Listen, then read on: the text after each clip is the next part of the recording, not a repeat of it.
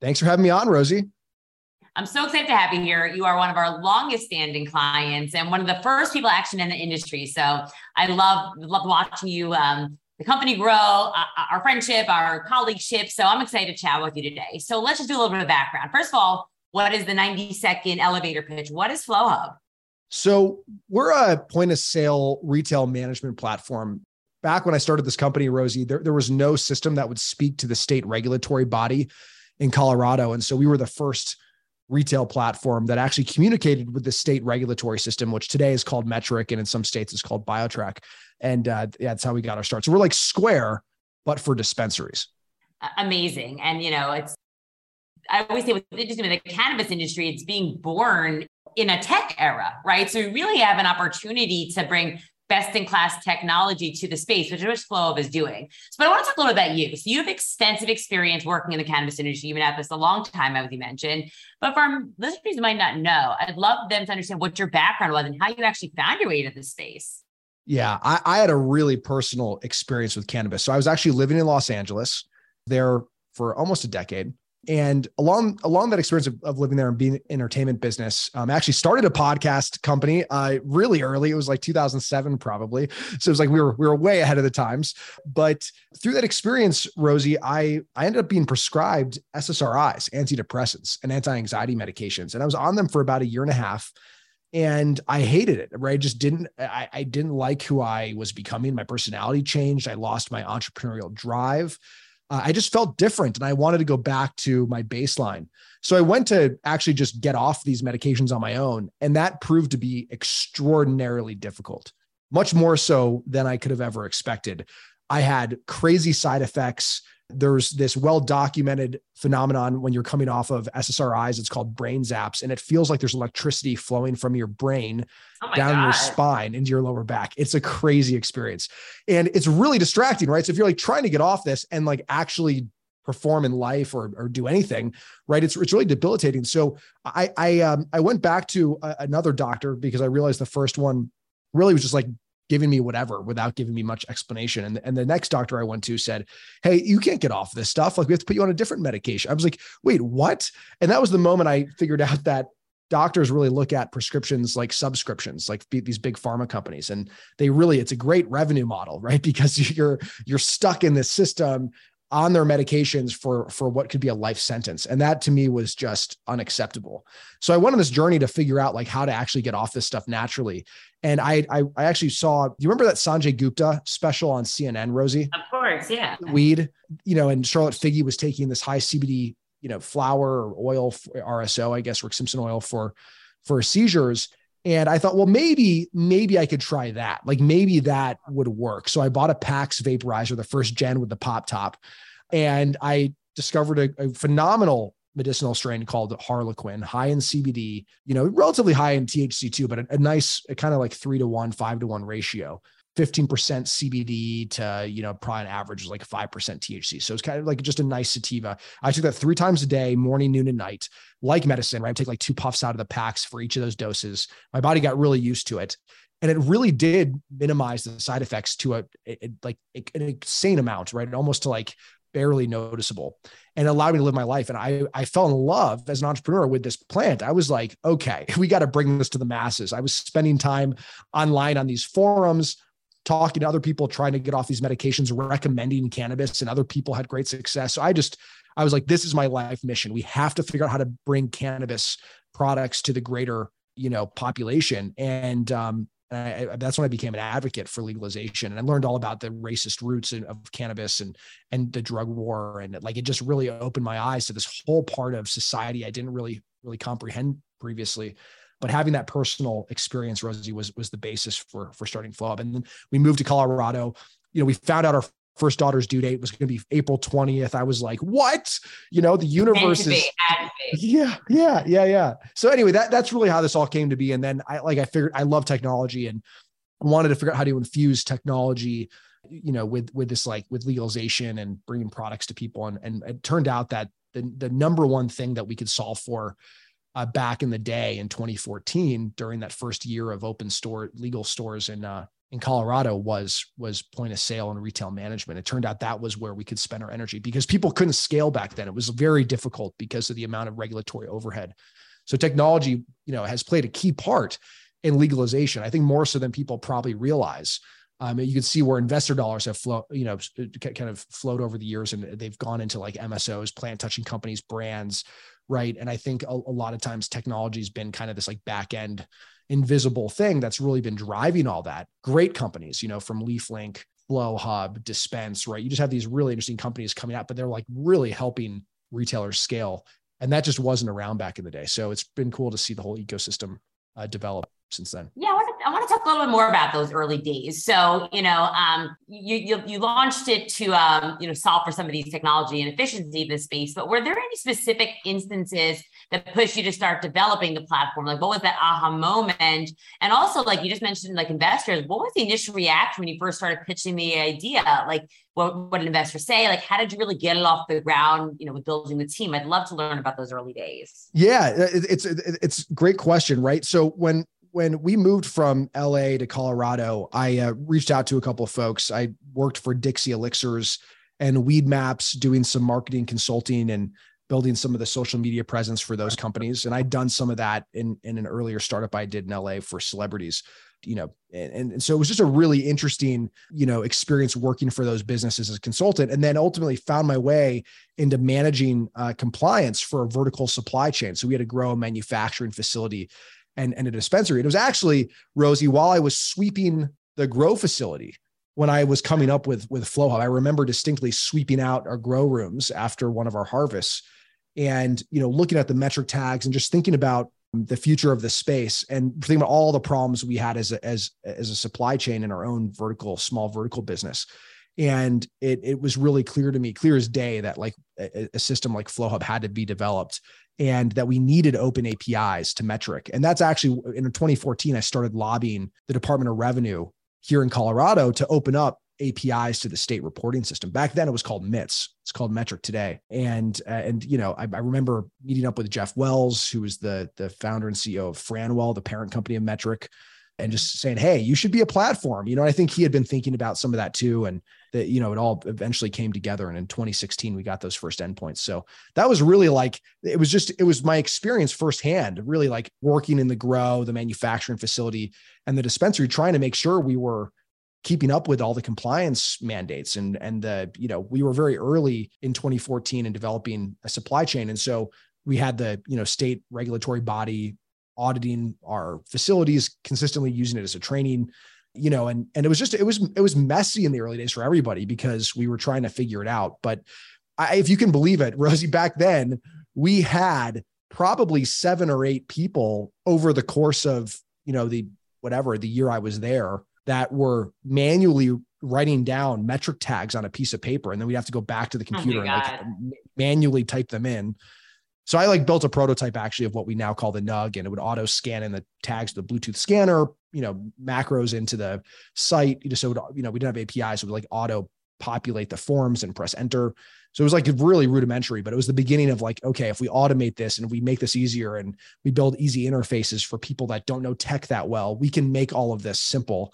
And then that leads to better consumer experiences because the technology is getting out of the way. And so we were early. I think we were probably one of the first tech companies to come out of adult use, in the United States, which is kind of cool. It is really cool. And, just how the platform has evolved and you're evolving with the industry. But I also want to talk about, about how you guys raise funds in those early days. And you guys have an impressive roster of investors, including a famous renowned venture capitalist named Jay-Z, right? VJZ. Yeah, that's right. And a lot of the early investors in cannabis, but also mainstream tech. Tell us about the early value proposition, how you got people on board and how you guys have, maintained these relationships and how you continue to pitch investors and bring funds in, especially in a tight market like we have now. Well, it's so funny. It's a great question. And it was really wild in the early days trying to raise capital for the space, because I remember when I started to tell people about this idea, they would say you're an idiot. You're going to get shut down by the feds. You're going to be put in a prison for the rest of your life. And I'm like, no, I'm pretty sure things are changing. I just was in California for a long time, and clearly like the tide is turning, but people didn't see it that way. So it was very, I was kind of I remember having to tell my wife's family, like, we're getting into the cannabis industry. Ultimately they were some angels that put money in, my parents put money, right? Like families ended up putting small amounts of money in early on, alongside Poseidon, who led our first round, your friend, Emily Paxia. And, we were like pioneer. Another pioneer in the space. Yeah. It was a really interesting early stage of the industry. So I remember I met Emily Paxia and Morgan Paxia in mid 2014. It was probably October 2014. And there was a company called Mass Roots that was like a popular social app back in the day where you could, because Instagram wouldn't let you post pictures of cannabis at all, they created this like kind of Instagram for cannabis users and consumers. And there was like, they were putting on some like pitch thing. And I went there and just to meet people and meet more folks in this burgeoning space. And Emily happened to be one of the judges at the time. I mean, this is like so early, like so early. I mean, I remember Mass Roots. I mean, we did our first story with Mass Roots. That's right. Yeah. And I mean, this was so early in the space. So met Emily, obviously got her information and just, let her know that I was thinking about some things. And ultimately, she led our round, and then friends and family came in and we raised $500,000 to prove out that we weren't crazy. We could get APIs. And I remember in those early days too, Rosie, I think maybe it was like 2016, or it was 2015, but I remember the CNN Money story about, having cannabis. We were allowing people to use cannabis in our office. That blew up, ended up being in the monologue for Jimmy Kimmel. And that went on for like 2 weeks. We were kind of this like global story about consuming cannabis in the office. And I know, in those early days, that's something that I think help spread our brand around and let investors know that we were real, was that like, okay, these guys are a little edgy. They're instead of, serving alcohol on a Friday at 5 p.m., they seem to be allowing their employees to consume cannabis. And that was just that story was a great way to express openly, like why we're just trying to normalize this. Like, why is alcohol okay at the office? And just those early days of advocacy were so important. And they are. I think they really shape how people, see it today, right? These early stories that let the world know that cannabis is here in the industry and really impress the people who are getting things done. I could not agree more with you. I mean, that foundation was so important, I think, to all the work that's being done today by all these next generation entrepreneurs in the space. It's really cool to see the evolution. I mean, I still can't believe that nearly, it was about 8-9 years ago, there was just one US market with adult use. Washington shortly followed Colorado, but pretty amazing to think about it. And then that Super Bowl, I remember right around that time was like, wasn't that, it was like Washington versus Colorado. It was kind of this two stoner. Oh, right. That's right. That's right. Yeah, that was right. That was like the Seahawks versus the Broncos 2015, I think it was. Yeah, that's right. Yeah, it was like 2015. I remember that being hilarious, and all the late night shows talked about it. It was a really beautiful coming out for cannabis, right? And adult use, and people started to become more comfortable. And that first 2 years was extraordinarily magical to be on the ground floor of, because it was just like, it was, there couldn't be more momentum, right? Is this going to be legalized in 3 years by the feds, right? Now it's like fast forward almost, 8-9 years later, nearly a decade later, and we're still, we're getting closer. We're still a little bit far away, I feel like, but we're getting closer. We're inching closer, to full federal legalization. But it's what a ride. It's been a ride. And you were early too. We knew each other. We did CNN Money Story together. It was like long ago. And it's funny, like you mentioned the Broncos Seahawks. I had moved to Seattle that year, and my husband was actually working for Paul Allen, who, was the owner of the Seahawks back then. And that was like the first year I just got in the space and they were playing each other. I remember all that buzz. It was almost like, predicting the future, at least for me personally. But I do want to talk about the future and the evolution. So very exciting. Flo recently launched Maui, which is like your new cannabis retail platform that gives dispensaries greater flexibility to adapt to this evolving consumer demand, right? We're saying there are more markets online, more people coming online, different regulations. So talk to us about how Maui came to be. I also want to talk about the origin of the name. I think people are sort of curious about. And how is the new system different from your original? And what's the response been so far since you guys have launched it into market? Yeah, great question. So, okay. The origin of Maui. Look, when I founded FlowHub, like we were talking about, there was one US market open, and that was Colorado. And we had to make a lot of bets and guesses about what the future was going to look like, right? We had to ask questions back then, like, is every state going to adopt this metric system? Is that the new normal? Is every state going to have the same tax structure on infused products? Are there going to be the same purchase limits in every state? Like, how dynamic do these things need to be? Right. So there's all these questions that we had to kind of answer back then. And we obviously had to guess at most of them, right? Because will we get an API eventually, or will we have to use macros to, put information into it, which is like that's not like how you do things in a scalable fashion, right? Like put things in a metric in a very manual way. So like there was just all these things we had to consider. And so if you fast forward a bit, 2016, right? We launched, we get metric APIs, great. Colorado's going well. Oregon turns on, we expand to Oregon. They kind of like do similar things in the beginning. They're using metric, great. It seems like we're on the right track. And then things start to really change, right? So Oregon's like, no, we're actually going to look at edibles this way. And we're like, oh, wow, our data model doesn't allow for that. We need to go build that. And so when you think about all these new states coming on, things really started to fracture, and we had to continue to build on this early stack that we had. In fact, I remember in early 2017, we were scaling in Colorado, and I want to say we were in Oregon by that point. And one of our biggest competitors at the time actually completely crashed. Like they were down for a month. They had some massive issue. Remember that. It was literally a month, right? Like they were like retailers by like day 3 are like, wait a second, are we coming back up in week 1? Like they're still down. So we really took a lot of that business because people needed an alternative.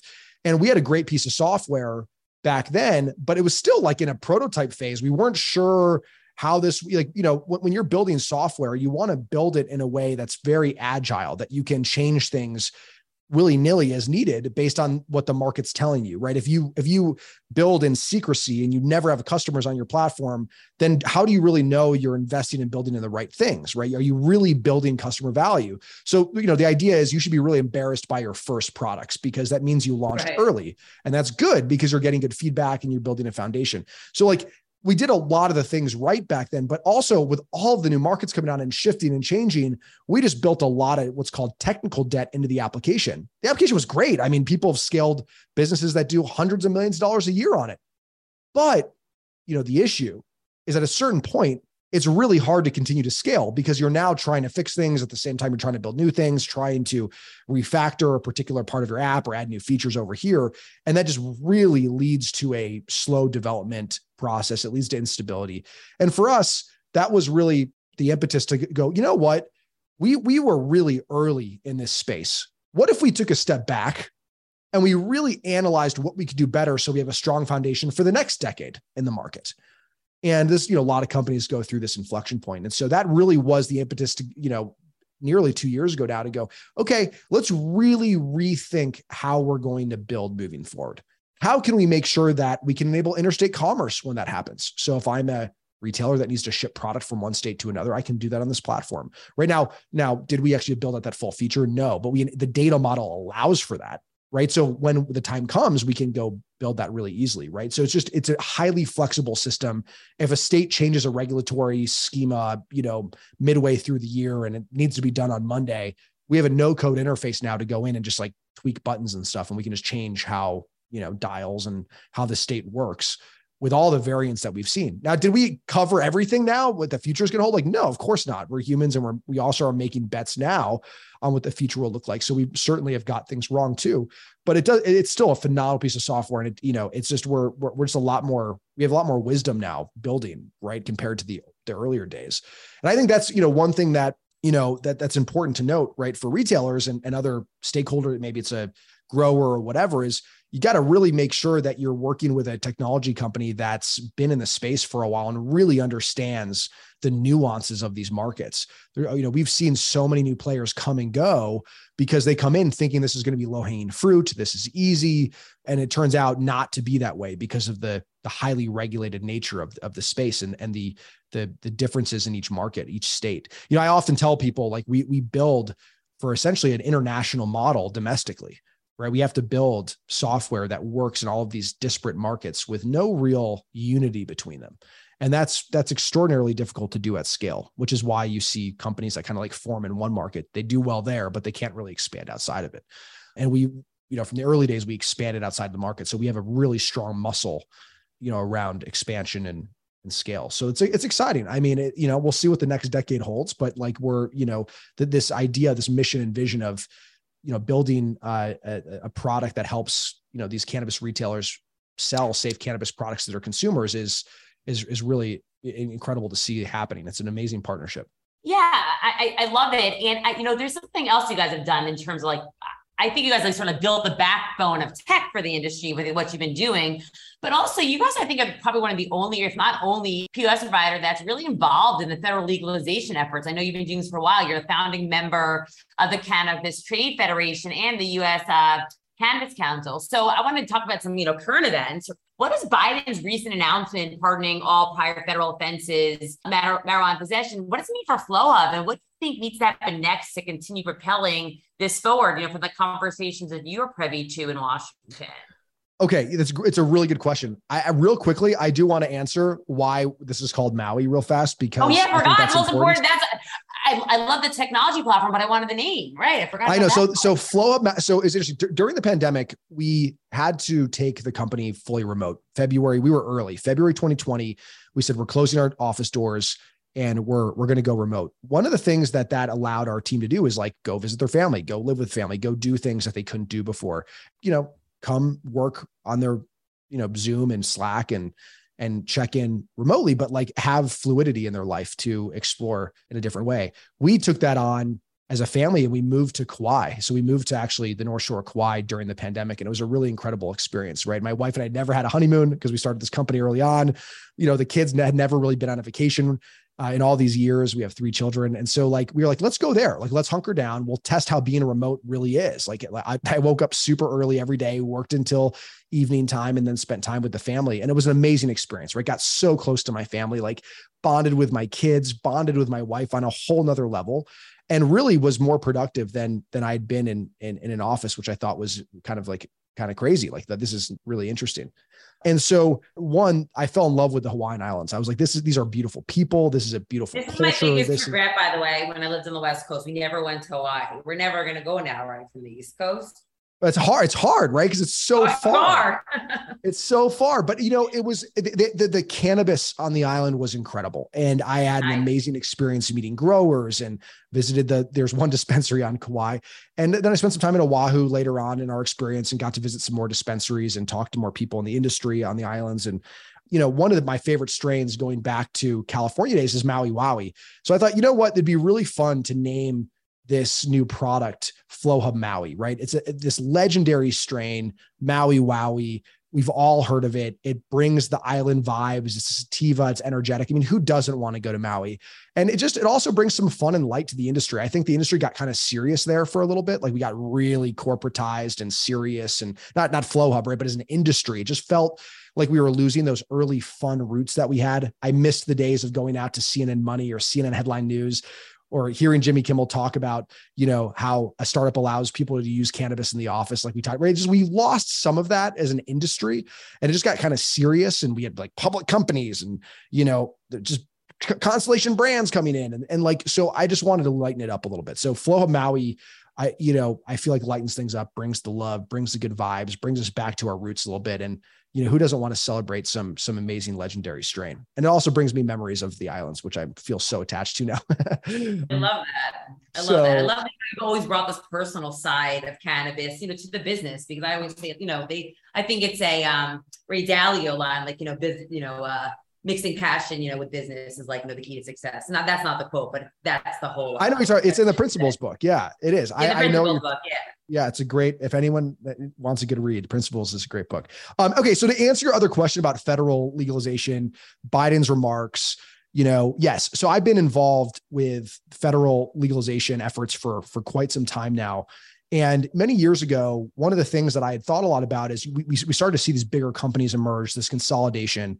We represent so many amazing small businesses. These are small businesses on the front lines, investing their family money into creating an entity to help their community, provide medicine in their community. And just, these people are also advocates and in love with the plant. And there's some amazing stories, right, of these folks building these dispensaries, and for amazing reasons they're doing so. And so, one of the things when I was talking with some folks here in Colorado, CTF, this Cannabis Trade Federation, started to come together. People were pooling money. The idea was, let's go pass federal legislation that helps drive the industry forward. However, at the table were mainly large entities. Where were the small businesses, right? Of course, they're busy running their small business. They're not like, they don't have the resources or time to go drive, some change at the federal level directly, right? So we felt like we had a duty on behalf of all of these businesses that use FlowHub to get out there and be their voice. And so that was really the beginning of the efforts to get out at the federal level, meet with legislators, and really talk to them intimately about these small businesses and what's happening on the ground floor. And there's billions of dollars of cannabis commerce happening in cash. Hey, we need some legislation. These people need banking. They need safety. There's like things that need to happen. It's not just about corporate cannabis. And so, that was really important. That ultimately CTF became the U.S. Cannabis Council. And, it's been really interesting. I actually was invited to speak at the White House with Trump's head of domestic policy back in late 2019. That was such a cool experience. And again, repping small business owners at the table and making sure their voices were heard. And that those efforts have not slowed down. Right. And I feel like we're getting somewhere. It was great to see a sitting president say, hey, like this needs to change. Now, like there's words and then there's action. So like, right. I'm eagerly awaiting some action to see like what happens there. We've talked about this long enough. It's very clearly the deeply rooted awful thing in the drug war. Like we got to get rid of this thing. We should move quickly. I think that there's enough legal states now that this should happen fast. But, to be frank with you, Rosie, like I don't know if I'm super optimistic that we're going to see change happen in this administration or during the lame duck session coming up here later on. But I'm obviously like, I'm an optimist, and I hope that we get some change, but I've also seen the movie a couple of times, and it's just, this is not so easy. There's a lot of opposing efforts against legalization, even though the majority of Americans want legal cannabis or they have it accessible to them. The other thing I think to add to this, Rosie, is that I do think in many ways we already have federal legalization.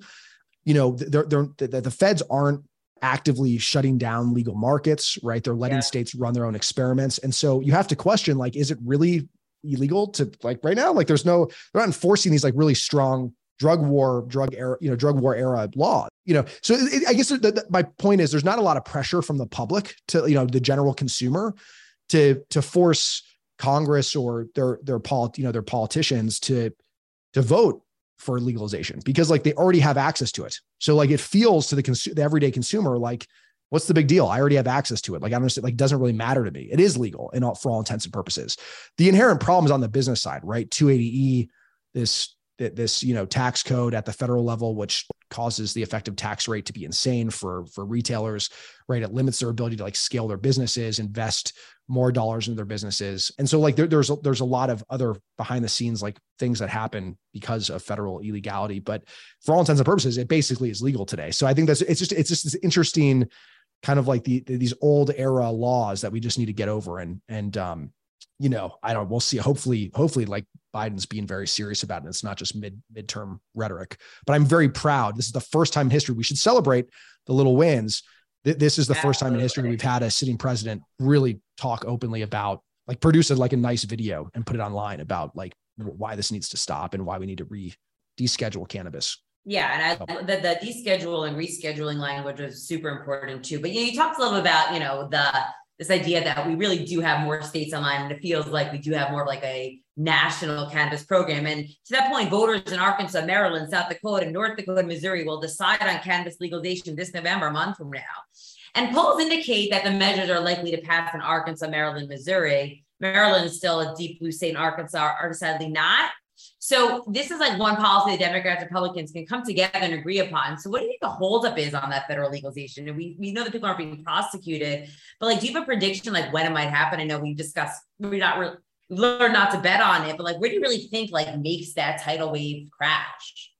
Well, I think, look, one, this is bipartisan. Like if you talk to Republicans and Democrats, they all agree for the most part that there should be some form of like legalization, that there should be some form of commerce. Not every individual politician agrees, but I just generally mean, if you just look generally across the aisle, there's agreement that this needs to be done. Now, what happens is there's a disagreement on how it should be done, right? On the right, you have people who think this just needs to be done with let's enable commerce, and then we'll figure out what we do about people in prison, what we do with social equity, right? On the other side, this opposing viewpoint, they feel that we need to have, we need expungements, and we need to immediately figure out a way to solve that problem, and then we can figure out the commerce problem, right? So they both want to solve the problem. One comes from a commerce purely perspective. The other is more of, a social perspective. And there's no agreement on how to do that, right? Like, and actually like which approach works, or maybe some hybrid approach, which is why, safe banking needs to get done. We know that, like, that's a really important piece of legislation. It doesn't change a whole lot, but it says, hey, if you're a business owner, you get banking access. That's important. And it kind of says, hey, to the banks, don't worry about it if you're serving a cannabis company, as long as it's legal, right? Legal licensed cannabis dispensary.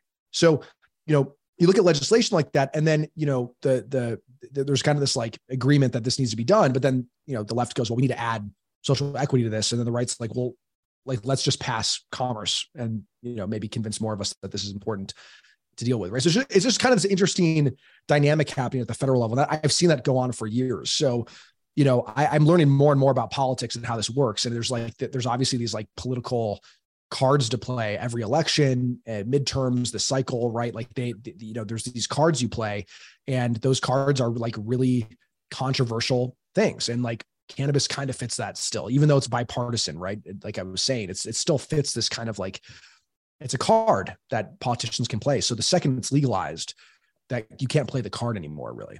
Absolutely. So I wonder if some of that is, you know what I'm saying? Yeah, it makes a lot of sense. And that's what they were saying, like, be careful, like every little bit of incremental legalization is great, but like that could be like years hold up because they got something passed, right? So we just like don't know how this will play out, but hopefully, we're all pushing towards, where we need to go. I want to shift gears a little bit. We talked a little bit about, what the president is doing in terms of, wronging some of those, righting some of those wrongs that were caused by the failed war on drugs. But I want to talk about what you guys are doing, as a company. Flow Up Social Equity Program provides unrepresented dispensary owners, including those who have been previously involved in marijuana convictions, access to operational resources at discount. So how has the program grown and evolved over the years? And what other measures is the company taking to support communities impacted by the war on drugs? I'm so proud of our social equity program. One of the things that we saw and we discussed as a team at Flow Hub is the lack of aggressive state work being done, meaning like the states, they talk about social equity, but like nothing was actually happening. And I had the opportunity to meet some amazing entrepreneurs, underrepresented folks that have trouble finding, just cash to support their business. They have trouble raising money, and, it's a different game for them. And so, limited network to go, work their way into. So we thought long and hard about, well, look, we have this mission to make safe cannabis products accessible to every adult on planet Earth by empowering dispensary owners. Let's empower underrepresented dispensary owners. There's a lot of them coming into the industry, and they need our help. And so what happens is, an underrepresented dispensary owner would come onto flowhub.com. They would click our social equity program, apply for it, and then we do a review of their application. Do they have a social equity license? What's their story? Is this a legitimate, social equity applicant? And if the answer is yes, then we'd actually give them, service. This program has evolved over the years, the last couple of years, but we'd give them service for a very, very discounted rate. I mean, essentially free, right? And to date, we've granted about $4 million of software and services to underrepresented dispensaries. And I think we have probably the largest private social equity program in the industry today. And I'm really proud of that. I mean, it's just amazing to get some of these stories from these operators about, how much we've been able to help them. And so, this is now turned into a jumpstart program where, you start to hit certain revenue milestones and we upgrade you into different tiers. And it's really cool. So it's really about helping under-resourced, underrepresented dispensary owners who want to serve their communities and help them get started, the best we can. I mean, this is a communal effort to make this happen. And again, like going back to my roots, the beginning of our conversation, right? I'm truly an advocate in this space, and I love the plant. It's done so much good in my own life. I've seen it do good for other people, and to be able to help underrepresented, under-resourced dispensary owners is like another thing that I'm like really proud of. I just think it's really important, and I think every company in our space has a responsibility to set up a program in some way in their operations, because it's important, and we can move significantly faster than than a government entity. And I always think like the more people we have in the industry, the more people that are enabled, the more likely we're going to get federal, legalization and really global, because the US obviously has a lot of influence over other countries and influence a global industry to emerge over the next many decades. Since this is all just the beginning, we all have to contribute. This is not about quick money. This is not about, getting rich fast for it shouldn't be for anybody, right? This is about, we need to build a long, strong foundation for this space. So. Absolutely. Our pro bono program is one of the things that I'm most proud of. And I agree with you. Like, we might not always be able to donate actual, funds to every single organization, but being able to see some, real movement and be able to use your skill set and your team and your resources to help move people forward. And you see it actually making an impact and helping their business. Like, what could be more rewarding, right? And I think it does really help. Everybody can do their part. It doesn't always have to be like with an actual dollar. It can be with your company resources. So kudos to you and the Flow Hub team for making it a priority. And then I think what's next for you in Flow Hub? What's next for us? This has been a long journey already, right? I'm excited about this Flow Hub Maui launch. It's been a lot of fun, and just bringing this to a broader audience is just really exciting as we continue to roll this out across the US. And so I think that's where my head's at, right? And just really trying to help all these business owners scale, right? Like that is our duty. Like we need to be the platform that doesn't get in the way, right? That serves customers with ease and helps them grow their businesses. I think that's it. So that's what I'm focused on, enabling payments in the space. We launched a payment product earlier this year, a compliant payment product that's working really well. So excited about that. And it's great to see, folks have increased basket sizes of 33% on average. Beautiful thing, right? Give consumers an easier way to pay. So it's just cool. I'm excited about watching all of this continue to grow and it's a lot of fun. So. Well, thank you so much, Kyle. It's been amazing to be long-term partners with you guys and watch what you're doing to help move this industry forward. And hopefully you'll come back soon and we'll talk, more about the future of Flow Hub. I love it. I mean, this has been awesome, Rosie. Thanks for doing this interview today. It's always fun chatting with you.